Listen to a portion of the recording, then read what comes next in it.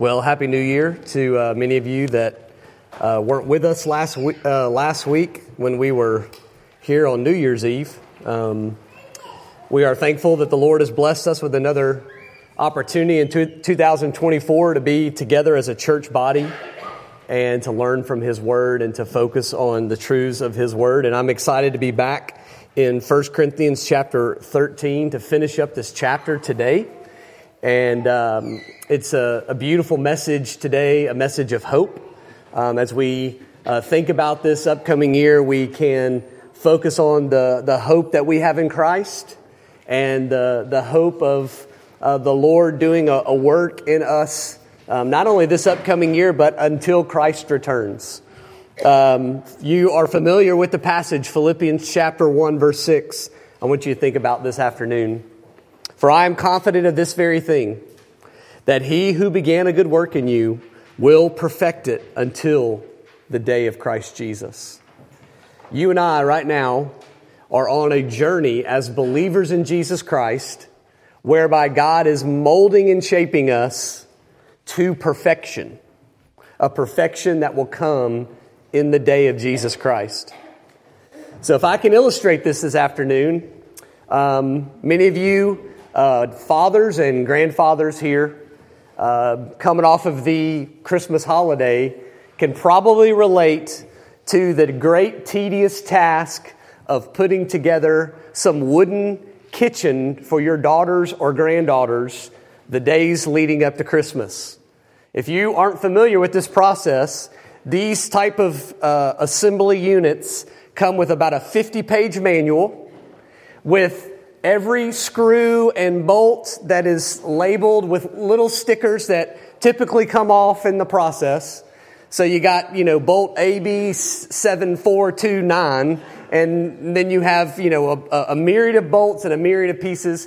And through the process, which is daunting and difficult and frustrating, you begin to see, as you're putting these pieces together, this form take shape. And then you get to the end and you are like celebrating that this piece of furniture that you've assembled on Christmas Eve, most likely, is done, and your children will find great joy and celebration in it.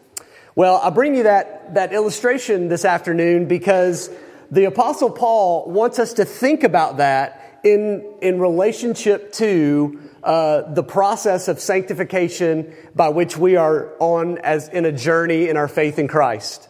Matter of fact, he uses a word in the Greek language in our passage multiple times today, and it's the Greek word meros, which means a part or a piece, okay? So I want you to imagine your den floor is surrounded by all these pieces that go to your assembly that you project that you're trying to put together. And each one of those pieces represents the Christian journey and the life that you're going on and you're journeying to completion or perfection. Each one of those pieces in and of themselves is necessary, and each one of those pieces, though, do not make up the whole. They are not the whole in themselves. They are pieces to the final puzzle or the final assembled project. Well, in the same way, our Christian faith, we are on this journey.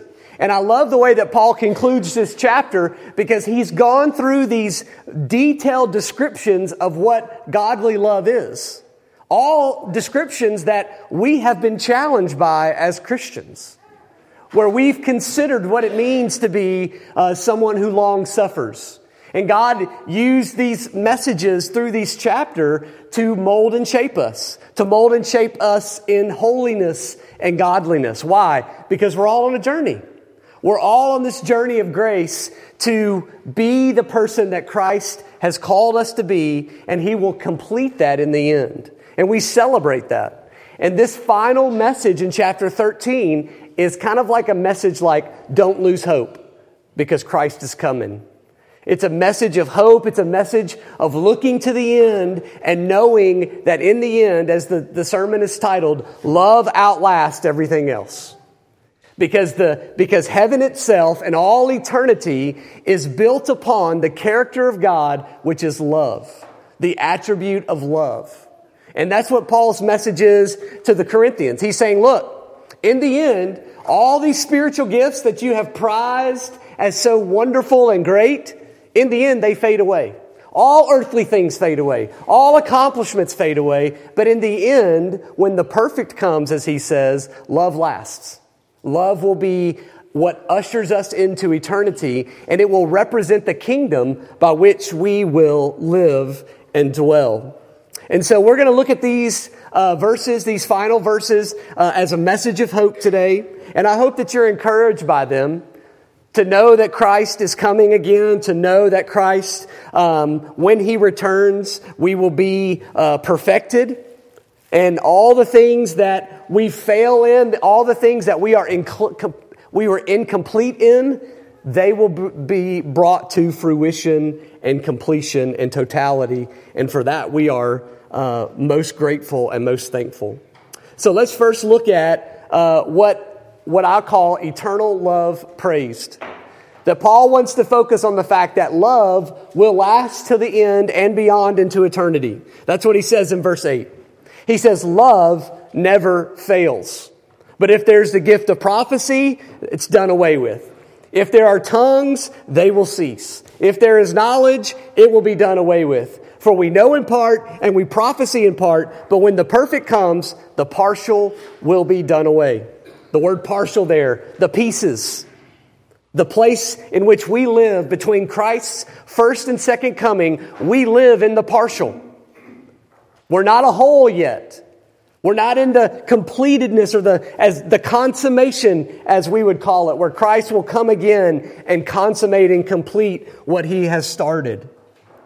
But when He comes, that partial, he says, will be done away with. Now, depending on your translation, what Paul is saying here is you have love never ends or love never fails.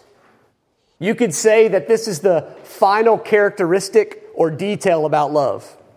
We've looked at it being long-suffering. We've looked at it being one that's a love of kindness and forgiving and so on and so forth. This final one is that it's everlasting. Love outlasts all other things. And that's important for us, because what Paul is telling us is that love continues beyond this time temporally, but he's also given us this qualitative state that not only does it last beyond this world into eternity, but it's also in a qualitative sense, love is rooted in the character and the power of God that is victorious over all things that we face on this earth. It's the very character of God that we cling to, because as Jonathan Edwards says, it's the fountain in heaven, a fountain of love. That's what heaven will permeate, the very love of God. And see, what this entails then is a church like Corinth who has put earthly things ahead of the primary aspect of God's kingdom, which is love. They said, oh no, gifts are more important. But the problem is that those gifts led to division in the church. And Paul's saying, no, you need to understand that Christ has displayed victory over sin, victory over death. It's the very personification of love in Himself. Therefore, we need to understand that love lasts. It outlasts all earthly things. And so Paul will make the comparisons to these gifts that he's been mentioning, and he will continue to discuss in chapter 14. He says eternal love will outlast these gifts, the gifts of prophecy, the gifts of tongue, the gifts of knowledge. All of these things, he says, are temporary. They are in part, as he says in verse 8. Gifts of prophecy, they will be done away with. If there are tongues, they will cease. If there is knowledge, it will be done away with. Why? Because it serves a purpose here, but then it ceases when Christ comes again. When we think about prophecy and tongues and knowledge, they all are surrounding the revelation of God, right? They all help us understand in the church in Corinth that there was a sense in which these were aspects of the revelation of God. So that they could know God and they could understand Him. That was their purposes. And what he's saying is, but their purposes were futile. They were temporary. Because when the perfect comes, he says, all the partial will be done away with. There won't be need for it anymore. Why? Because when Christ comes again, we won't be incomplete. We will be complete. We will be looking at him face to face. And so what we're seeing is Paul is laying forth this eschatological hope of looking to the last time when Christ comes again and into eternity and saying, dwell on these things, dwell on them. Right now, we live in the partial. We're living in the age where things are not yet complete. When the kingdom has not yet fully come, Christ is ushered in his kingdom in his inauguration, but then there's the consummation when he comes again to rule and reign for all eternity. And this is what Paul's thinking about. That we live between this time, the first and second coming of Christ. And therefore we must set our eyes forward, keeping his second coming always on our mind. That we are living in this time, but we can look to forward to when he comes again and find hope. Find hope because his love displays his power, and his power represents his victory. In our current state, Paul says our knowledge is partial. Prophecy is partial. It's not complete or exhaustive. This is what Job said in Job 11 verses 7 and 8. He says, can you discover the depths of God? Can you discover the limits of the Almighty? They are high as the heavens. What can you do? Deeper than Sheol, what can you know? When we think about understanding the truths of God and as he's revealed to them, we understand that we are incomplete and imperfect in even understanding them. Right? We all struggle to know God's word. And in our spiritual growth, we are maturing in understanding God's word. But imagine the day that Christ comes again, the difference between our struggle of knowing God's revealed word and seeing Christ face to face. I mean, it's an explosion of understanding for us. An explosion of knowing Christ the way that he wants us to know him. And so while these gifts of knowledge and prophecy are in their partial sense, Paul says they'll be done away with because you will no longer need them. They will be abolished. Charles Hodges says that the revelations granted to the prophets imparted mere glimpses of the mysteries of God.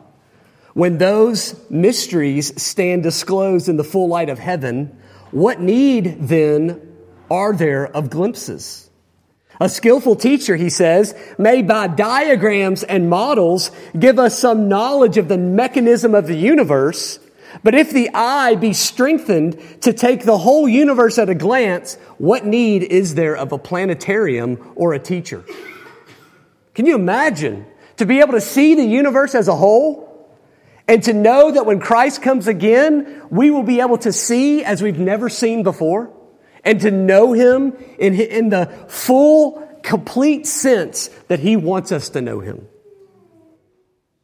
And so that's what Paul means in verse 10, that the perfect comes, the partial will be done away with. The partial will be done away with. Now, we can interpret the perfect comes, the partial will be done away with. And we can interpret the perfect as one of two things. It's safe to interpret the perfect as Christ coming again, or you can interpret it as his kingdom coming. Either way, they both speak to the same idea, is that Christ is ushering in his kingdom. You could take that as a sense in which he is speaking of Christ himself coming, and the partial is done away with. Or you can think of this temporally as a time when the consummation of his kingdom comes, which also is perfect, that Jesus Christ is ushering in. Either one, I think, is acceptable. What I don't think is acceptable is how some interpreters try to use this verse to solidify their interpretations of spiritual gifts. Okay? Now, we're going to get into the details of spiritual gifts and And maybe you don't even line up on either side of are the miraculous spiritual gifts still available today or not, okay? So let me give you just a quick primer. There's two main views. There's a cessationist view and there's a continuationist view. Cessationist view believes that the miraculous gifts, speaking in tongues, prophecy, healing, those have been done away with at the time of the apostles. When the apostles passed away, that age passed away, the church no longer needed those things. Continuationist view is that those gifts are still being used today. And you can see evidences of these two ministries in churches all over the world. Okay? You have people still speaking in tongues. You have people saying that they're healing people, so on and so forth. What is inappropriate, in my opinion, is to try to use this verse to prove those views. Because it doesn't do it. Paul wasn't trying to speak on those issues in this verse. Now, let me tell you why. Some interpreters want to say that the perfect that comes and does away with the partial, they would say the perfect refers to the canon of Scripture. And they would say when the canon of Scripture was solidified, all the books of the Bible were solidified, the partial was done away with because the revelation of God was solid, it was firm, it was immovable. We didn't need these things anymore. The problem with that interpretation that cessationists use is that Paul would have never had that thought in his mind. He's not thinking about the canon of Scripture. The church in Corinth would not have been thinking about the canon of Scripture. So while we may have our certain views, and I will make a cessationist view and an argument, this verse is inappropriate to use because that's not what Paul was talking about. The perfect that comes is Christ and His kingdom. And in doing so, He ushers in a world of perfection in His kingdom forevermore. And that's what we long for. We long to live in such a time. We long to be complete when we struggle in our incompleteness. Right? We long to be perfect in ways that we are imperfect. When we look at ourselves in the mirror. And Paul gives us two examples, two illustrations to display this or demonstrate this. The first illustration is one of physical maturity. He says in verse 11, when I was a child, I used to speak like a child. I used to think like a child and reason like a child. But when I became a man, I did away with childish things. He's making the comparison. Being a child is what he is illustrating as the time in which we live now. All right? Our rationale, our thought processes, our understanding of things is incomplete. Just as a child, there's an immaturity there. But when our manhood comes, it is our maturity in Christ, and our full maturity in Christ does not come until Christ returns. Think about it. Remind yourself as a child of how simple you were, how illogical and irrational your thoughts were. I remember as a kid believing with all the reality in my mind and my heart, running into the room where my parents were, crying, telling them that the Incredible Hulk was outside my window. And I believed it. And I was scared. And my parents were like, "Are you an idiot?" No, they didn't say that. Why? Because I'm a child. And this impartial, immature mind cannot comprehend and understand what my mature manhood, still maturing, but my mature manhood now rationalizes and understands about reality. So this understanding of adulthood is our maturity when Christ returns, our perfection when we stand before Him and we are made whole. The second illustration in verse 12, he says, "For now we see in a mirror dimly, but then face to face. Now I know in part," he says, "but I will know fully, just as I have also been fully known." Mirrors in the ancient world were not mirrors like we have today. They were typically polished metal. And I love the word that Paul uses, the idea that the mirror is dim. There's not a great reflection there, but for them, it's a reflection. Wow, I can see myself in this polished shield or this polished piece of metal. I can see my reflection. I can look back upon myself, and yet the reflection is not the real person. It's just an image. And Paul is saying the difference is that the reflection is only partial to the reality of the real person. The person standing there, so that by understanding now about Christ and all that He has revealed Himself, is partial compared to the completed face-to-face encounter by which we will have when we stand before Him in all His glory. Man, this is what we long for. This is what we hope for. I hope this is your hope. I pray this is your hope. Man, that the world of evil and sin and degradation will be done away with, and we will once again stand before Christ in all His perfection and literally unconditionally be standing in our perfection because of Christ. That's what He's giving us. That's what He's bringing to us. So that is our focal point, fixing our eyes on Christ, Jesus, the author and finisher of our what? Of our faith. This is what we long for. We stand looking at our reflection now, church, but it's not the end. Understand and know that your imperfections will be completed in Christ because of His power and because of His glory. When I think about being a human being in this world, when I think about my family, when I think about my dad recently, when I see him suffering physically, when I see him not being able to do the things that his body used to allow him to do, man, it makes me long for the resurrected body, right? The resurrected body.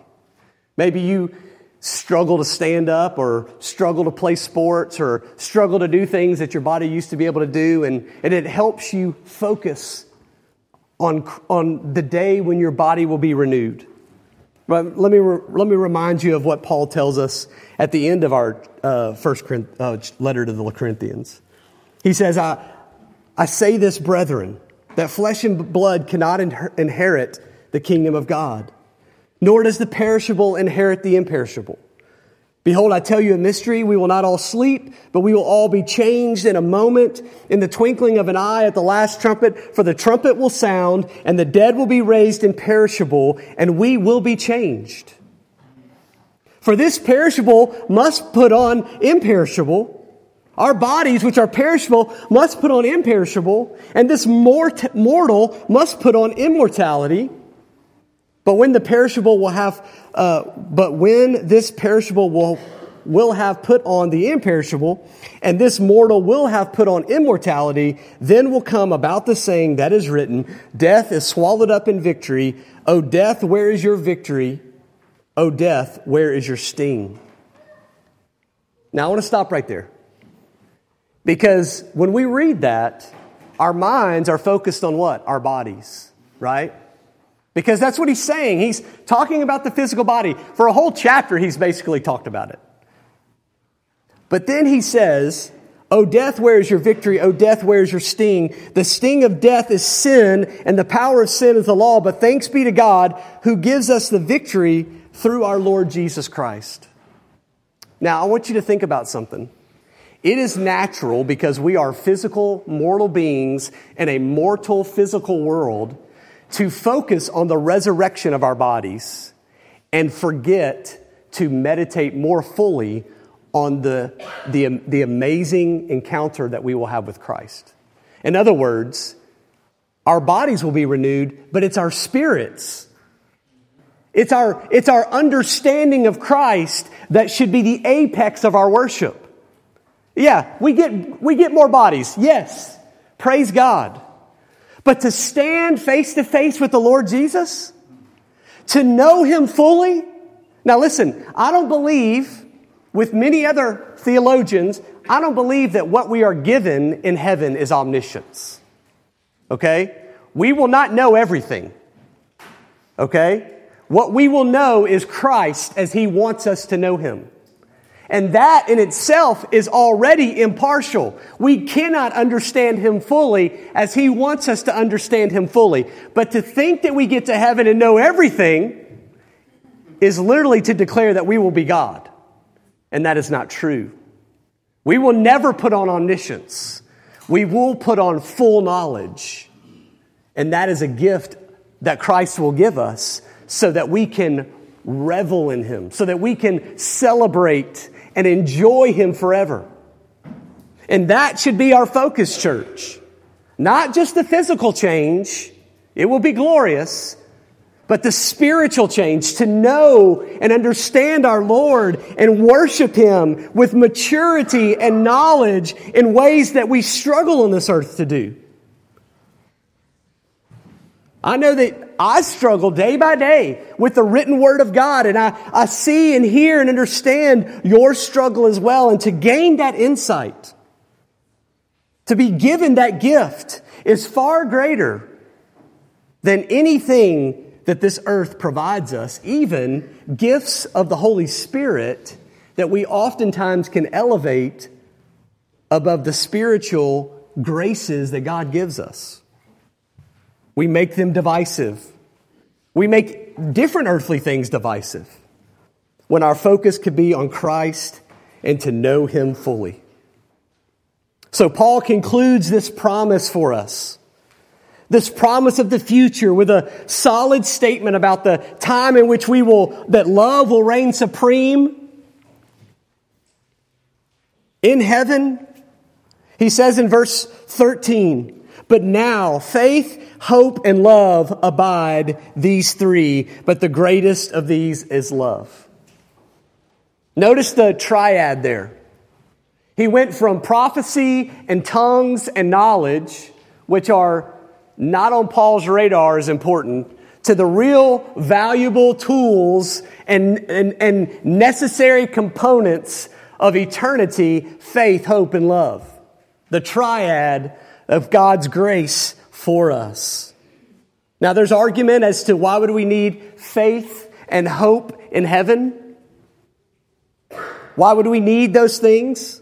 Well, in 1 Corinthians 15, verse 19, Paul tells us that hope is just not for this world, it's for the world to come. If it's just for this world, we should be pitied, he says. But no, faith and hope and love will all exist in eternity because they are all components of a changed and transformed heart and life that we are given in Christ. It is our identity. It is the very way in which God has made us. And in that renewal of our bodies that we long for, and in that perfection which we long for, we will still have a hope and a faith and a love in Christ. And so we should be people of hope.